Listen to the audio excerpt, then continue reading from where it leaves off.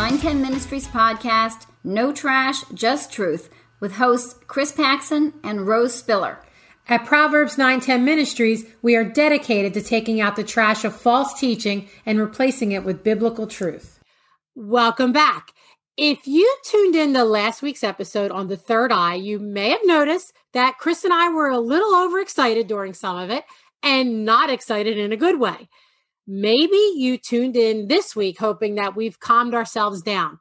Well, I think we need to warn you up front that we haven't, at least not with today's subject. No, we haven't. And given the topic of next week's episode, there might not be much hope for being really calm then either. But, you know, we've grouped these 3 episodes together and they all kind of go together.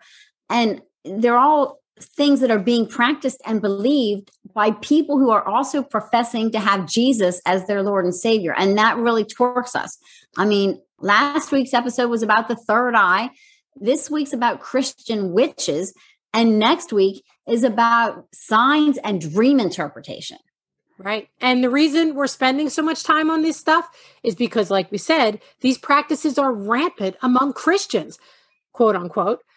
And while we welcome anyone to listen or watch, Christians are our target audience, and we want you to be educated on what's going on around you so you can confront this stuff with biblical truth. So, Chris, I'm willing to bet that many of our listeners never even thought Christian witches were actually a thing. Well, probably not, because we didn't even know it until a short time ago. But it is a thing, and it's a big thing, and it's growing. I see it all over Facebook and other places. There are multiple Facebook and social media pages, blogs, videos, books, and even schools all dedicated to those who consider themselves a Christian and also a witch. And as we always do, let's define this group by using their own words. So I'll start here. The homepage of ChristianWitches.com says, you being you, your witchy self and your Christian self. You can have it all. If you're a soul who loves Christ and the craft, you're home here. If you feel strange about it, rest assured there are thousands like us around the globe and growing. If you're ready to learn and embrace the magic inherent in the Christ presence, let's do this. You're home. I don't think it's going to surprise anyone that we're obviously going to spend this episode debunking this garbage and the darkness of it. One thing I will say this website is truthful about is that there are thousands of women around the world who call themselves Christian witches, and that number is growing. I'm going to read their creed. Hang in there. It's a little bit long. I am a Christian witch. I love my cross and my wand. I consult my tarot deck and my Bible. I adore and am devoted to Christ and the goddess, capital G. There is no conflict in what I do, what I say, or who I am. Like yin and yang, I am perfectly integrated on all levels of my being. I am aligned with divine mind, capital D, and walk in the light, capital L.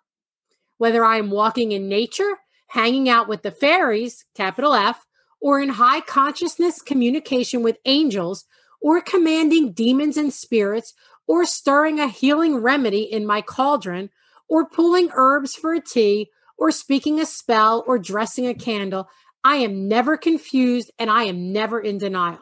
I know who I am, and that's like the biblical I am, all capitals for God. I am clear and certain. I was sent here by God for God's purposes. My path is flooded with light, again, capital L. I claim my divine selfhood, and divine selfhood is all capitals. Yeah, I've got some major issues here. Really? Let's start by defining this quote unquote goddess that they put on the same level as Jesus. And like you said, Rose, it was capitalized in the thing. Here's the definition about this from Wikipedia. According to several 20th century witches, most notably Gerald Gardner, the father of Wicca, the witch's god and goddess are ancient gods of the British Isles. A horned god of hunting, death, and magic who rules over an afterworld paradise, often referred to as the Summerland. The goddess, the Great Mother, all both capitalized, who is simultaneously the, this is capitalized, eternal, virgin, and primordial enchantress, who gives regeneration and rebirth to souls of the dead and love to the living. The goddess, capital G again, is especially connected to the moon and the stars and the sea, while the horned god, also capitalized, is connected to the sun and the forest. Gardner explains that these are tribal gods of the witches, just like the Egyptians had their tribal gods Isis and Osiris, and the Jews had Elohim. He also states that a being higher than any other of these tribal gods is recognized by the witches as the prime mover, capitalized again, but that god remains unknowable and is of little concern to them. So witches have this god and goddess connected to pagan and false gods. What Christian witches have done is substitute Christ for this horned hunter god. And whereas regular witches may recognize but don't concern themselves with what they call a being higher than any of the other tribal gods known as prime mover, Christian witches say they do concern themselves with him because he is God Almighty. We're going to dig into the scripture to see what the Bible has to say about the beliefs and the creed of Christian witches, as well as if it's even possible to be a Christian and witch. But first, we just want you to see that they are alive and they're working right now on social media. Here's a few posts. We're going to give you a few posts just so you get this from various Christian witches' Facebook and Instagram pages. We found one that said, and I'm going to quote here, "We are about delving into the mysteries and secret teaching of Christ as revealed to Mary Magdalene and a handful of others, not the breed of Christianity created by bloodthirsty Romans." Here's another one. Christian witches, when mean Christians hate on you, be kind. They need it. Meanness does not equate to power. I choose to be powerful and kind. And then there was a follow-up comment to this one that said, witches do not allow Christians that condemn you for using crystals. The very computer they type on are run by crystals. Now, I admit, I have no idea if a computer runs on crystals or not. But if you listened to last week's episode, you know that we made it clear the distinction between when using crystals are okay and when it's not, when they're used for mystical purposes. But you know what, Chris? One thing we noticed is that they spent a lot of time trashing traditional Christianity. And it's very interesting because it's not exactly the being kind and all about love that they consistently state that they are. No, it's not. And if you're going to be Christian, why bash it? You really are a Christian and a witch. Here are some rules given from various Christian witch Facebook pages. This is a Christian witch group. They say, "We believe in the Christian Bible. While there are many translations and debates are welcomed, our fundamental belief is in the Holy Scripture." No, it's not. And another Christian witches Facebook group said, "We believe in Jesus. He is our God, little g, but we also do what we feel in our souls like the ancestors and old cultures did before church came to be." From that same page, they say, "Keep it nice, respectful, and out of demonic images, religion, and conversations. We are here about God, little g, and our spiritual path only." Then in all caps, no Lucifer, no devil, no Satan, no politics. I do like that they linked politics in with Lucifer and devil and Satan. That's pretty funny. That might be the thing they get the most right. Oh, sorry about that if you're in politics. Anyway, you'd be surprised really how many books how many books on being a Christian witch are actually out there. I'm going to give a few titles just so you can believe this. The Path of a Christian Witch, How to Be a Christian Witch, and Spellcrafting for the Christian Witch. I'm going to read an excerpt from How to Be a Christian Witch. Because Christian witches is a spiritual path and not a religious one, there are no set protocols. The good news is you get to create your own. That's where this book comes in. This cutting-edge tome is packed with ideas, inspirations, and experiences from my magical journey. For me, being a Christian witch is a spiritual path. On this path are rituals, magical practices, spelled with a CK instead of just a C, and celebrations of sacred lunar and solar events sustain and grow us as practicing magicians. I pray this book feeds your soul and inspires you to walk your path as a Christian witch with your head held high, sharing your gifts with the world, completely fulfilled in every imaginable way. And we know that when you follow your own path and have no rules, it always ends well. Yeah. So you might be thinking, okay, there's a few crazy women out there who decided to try and con people and make money by calling themselves Christian witches. And that may be the case. Or it could be something much darker. But either way, women are jumping on board of this. Here's some reviews from the book that you read, Chris, as well as from another book on the subject. One person only gave this book 2 stars, but it's not for the reason you might think. Here's the review. I was expecting to learn how to use God, Christ, and the Holy Spirit in the craft, but even she seems unsure of the holy word still.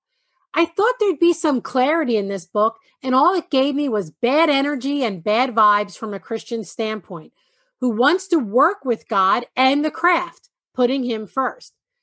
She made very clear that you put yourself above all first. Yeah, if you're shaking your head like me and thinking that this woman who reviewed this book seems to have a grasp on the fact that God comes first, but somehow got off the rails after that, you aren't alone. One last review, and then we promise we're going to address all of what we shared with biblical truth. This review that I'm going to read now is from The Path of a Christian Witch. It was given 5 stars, and the woman said about it, from the moment I began reading this book, I felt as if I had a sister leading me along a path that felt like my path home, but I just needed some guidance. Easy to read, clear examples, and many examples made this a reference text as well as a book to just read. I especially appreciated Ms. St. Clair's example of how to incorporate the triple goddess, both of those capitalized, into the sign of the cross, and sign and cross are capitalized. I am grateful for the gifts this book brings. Blessed be. Okay, let's start debunking this stuff with scripture, because while we can shake our heads in disbelief at some of this, the only way to fight dark and demonic things is with the word of God. And make no mistake, no matter how they color Christian witchcraft as light, love, flowers, rainbows, unicorns, whatever, it's puppies. Dark. They like puppies, right? Probably Christian witches do. They don't sacrifice them, but this stuff is dark. No matter how they want to frame it, it's dark, and it's from Satan. So, Chris, let's start with what the Bible has to say about witchcraft in general, and then we're going to hone in on what it has to say about Christian witchcraft. And it has something to say about it. I think I'll start here with Exodus 22:18, which says, "You shall not permit a sorceress to live." Little clear. Doesn't get much clearer. How about Leviticus 20:27? A man or a woman who's a medium or a necromancer shall be put to death. They shall be stoned with stones. Their blood shall be upon them. A necromancer is another word for a wizard, magician, or witch. Hello. And in case you're thinking, well, that's the Old Testament. Jesus came and was much kinder in the New Testament. Here's a few verses from the New Testament. Galatians 5:19-21. Now the works of the flesh are evident: sexual immorality, impurity, sensuality, idolatry, sorcery, enmity, strife, jealousy, fits of anger, rivalry, dissensions, divisions, envy, drunkenness, orgies, and things like these. I warn you, as I warned you before, that those who do such things will not inherit the kingdom of God. And here's one from Jesus' own mouth in Revelations 21:8. But as for the cowardly, the faithless, the detestable, as for murderers, the sexually immoral, sorcerers, idolaters, and all liars, their portion will be in the lake that burns with fire and sulfur. And some of you may notice that sorcery or witchcraft is listed with other sins that many of us have committed. That tells us that practicing witchcraft, like all other sins, can be repented of and forgiven if a person truly comes to Christ. We just want to make that clear. However, if someone doesn't come to Christ, they'll be condemned to hell just like with any other sin. So what makes witchcraft any worse than lying? So much worse than in the Old Testament, they were told to put witches to death? Well, I'll start with John Calvin's take on it. He says about that passage you read, Chris, those who devote themselves to magic arts, either to injure persons by their fascinations or to seek revelations from the devil, since such illusions carry with them a wicked renunciation of God, no wonder that he would have them punished with death. Exactly.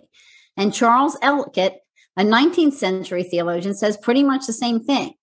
He says, whether witches had actual help from evil spirits or only professed to work magical effects by their aid, the sin against God was the same.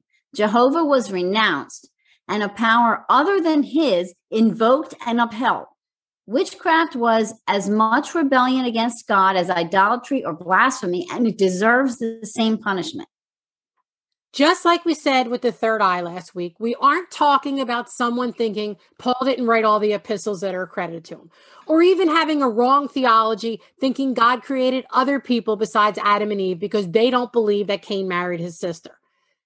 This is blatant collaboration with Satan and demonic forces. You can lie and still be a believer. We all have. However, you cannot be in cahoots with Satan and still be a follower of Jesus. That's exactly why witchcraft is linked with idolatry and blasphemy, and why all of those were punishable by death. All three of these sins are rejecting God in favor of what Satan has to offer. So, Rose, let's start going through some of these claims and beliefs that these Christian witches have and see what Scripture says about those. I'm going to start with Hebrews 10, verses 26 to 29. It says, "For if we go on sinning deliberately after receiving the knowledge of the truth, there no longer remains a sacrifice for sin, but a fearful expectation of judgment and a fury of fire that will consume the adversaries. Anyone who has set aside the law of Moses dies without mercy on evidence of 2 or 3 witnesses.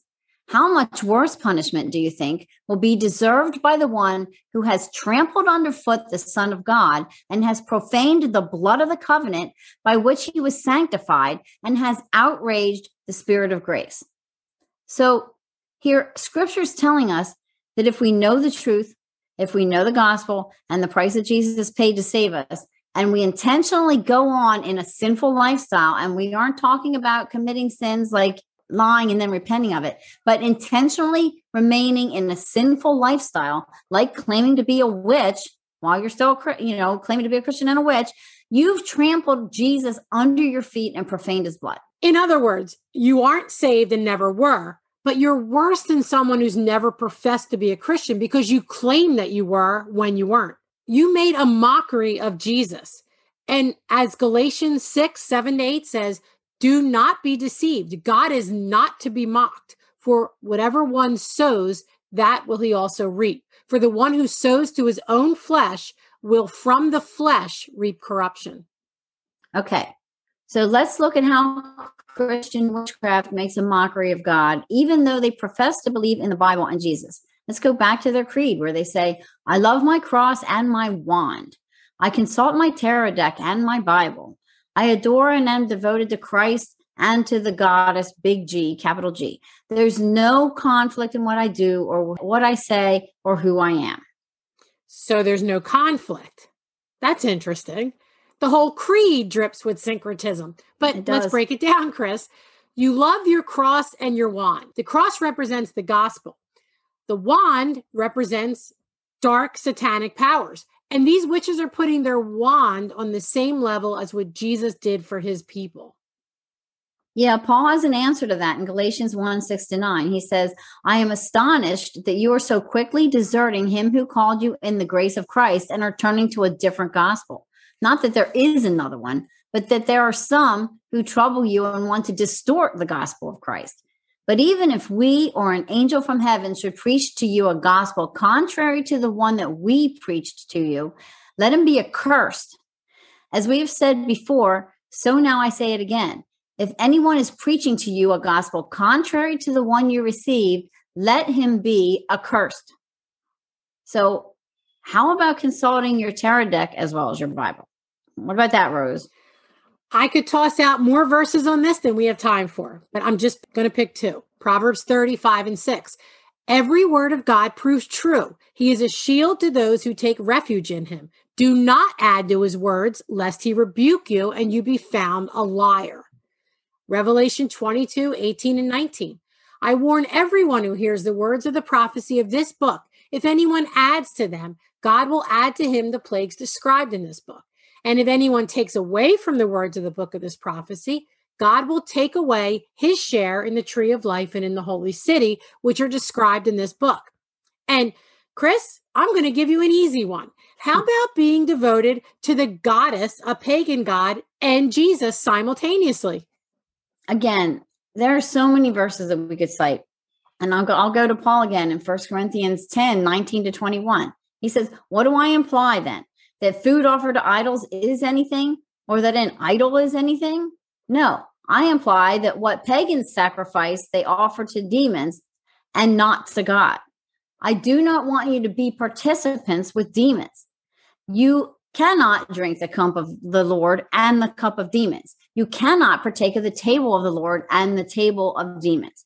And just want to reiterate to all of you that just because something has the word Christian in front of it doesn't mean it's godly. It does not mean it's Christian. No matter how you spin witchcraft, it's demonic.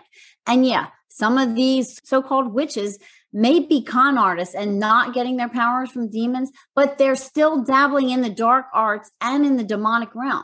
So it really makes no difference if they do have some kind of supernatural gift or not. It's all from Satan. And you can't call yourself a witch and a Christian. You can't. Exactly. And Chris, here's proof of what you just said. The last part of their creed, I am aligned with divine, capital D, mine, and walk in the light, capital L. Whether I'm walking in nature, hanging out with the fairies, capital F, and we don't even have time to go into that, or in high conscious communication with angels, or commanding demons and spirits, or stirring a healing remedy in my cauldron, or pulling herbs for a tea, or speaking a spell, or dressing a candle, I am never confused. I am never in denial. I know who I am. And again, this is the biblical I am that's used for God. I am clear and certain. I was sent here by God for God's purposes. My path is flooded with light. I claim my divine, capital D, selfhood, capital S, capital H. They claim to have the mind of God and even to claim to be I am, which is God's name. He says it himself in Exodus 3:14. God said to Moses, I am who I am. And he said, say this to the people of Israel. I am has sent me to you. Yeah, these witches are claiming to be God, and they say they can control the demons. No, they don't command and control the demons, but they think they're God. This is a new age belief that God is in everything. He's in people, trees, animals, every living thing. It's called pantheism, and it's heresy. You can't believe in pantheism and be a Christian. Believing that God is in you and therefore makes you God is exactly the sin Satan was guilty of.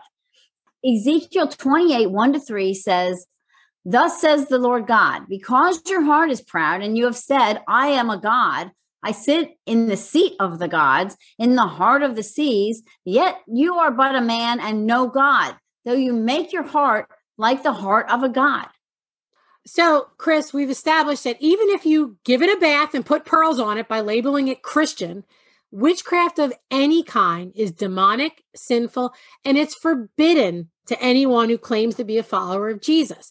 You know, we touched on this with the third eye, but let's talk again about why people who claim to be a Christian and claim to follow the Bible would be drawn to this. What draw is there to calling yourself a Christian witch? Like we said, people like to dabble in this crap. And they obviously aren't following the Bible. And that's probably because they have no idea what the Bible says. People who claim to be Christians but are able to be led astray like this are usually biblically illiterate. They just usually are. And Paul tells us in 2 Timothy 3:1-7, this is kind of long, but bear with me. But understand this, that in the last days, there will come times of difficulty. For people will be lovers of self, lovers of money, proud, arrogant, abusive, disobedient to their parents, ungrateful, unholy, heartless, unappeasable, slanderous, without self-control, brutal, not loving God, treacherous, reckless, swollen with conceit, lovers of pleasure rather than lovers of God, having the appearance of godliness, but denying its power. Avoid such people, for among them are those who creep into households and capture weak women burdened with sins and led astray by various passions, always learning and never able to arrive at a knowledge of the truth. These verses always get a reaction, especially from women, but let's take a minute to exposit them. First, in the last days refers to now. The last days began when Jesus ascended into heaven, and they'll continue until he returns. So Paul's talking about now.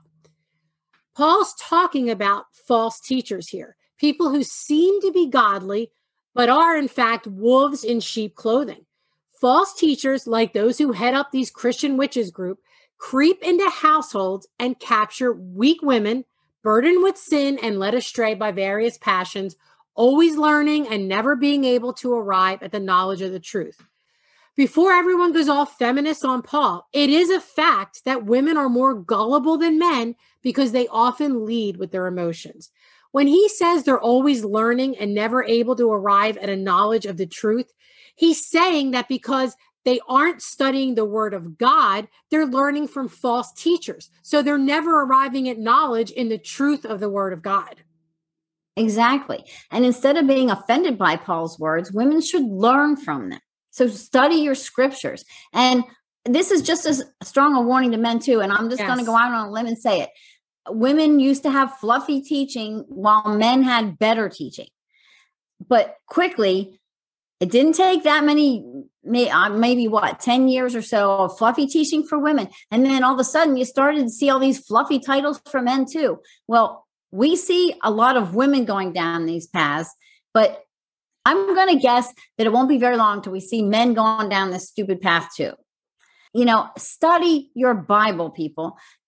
Be led by rational thinking and the truth in scripture, not by your emotions and how you feel and what you want. Amen.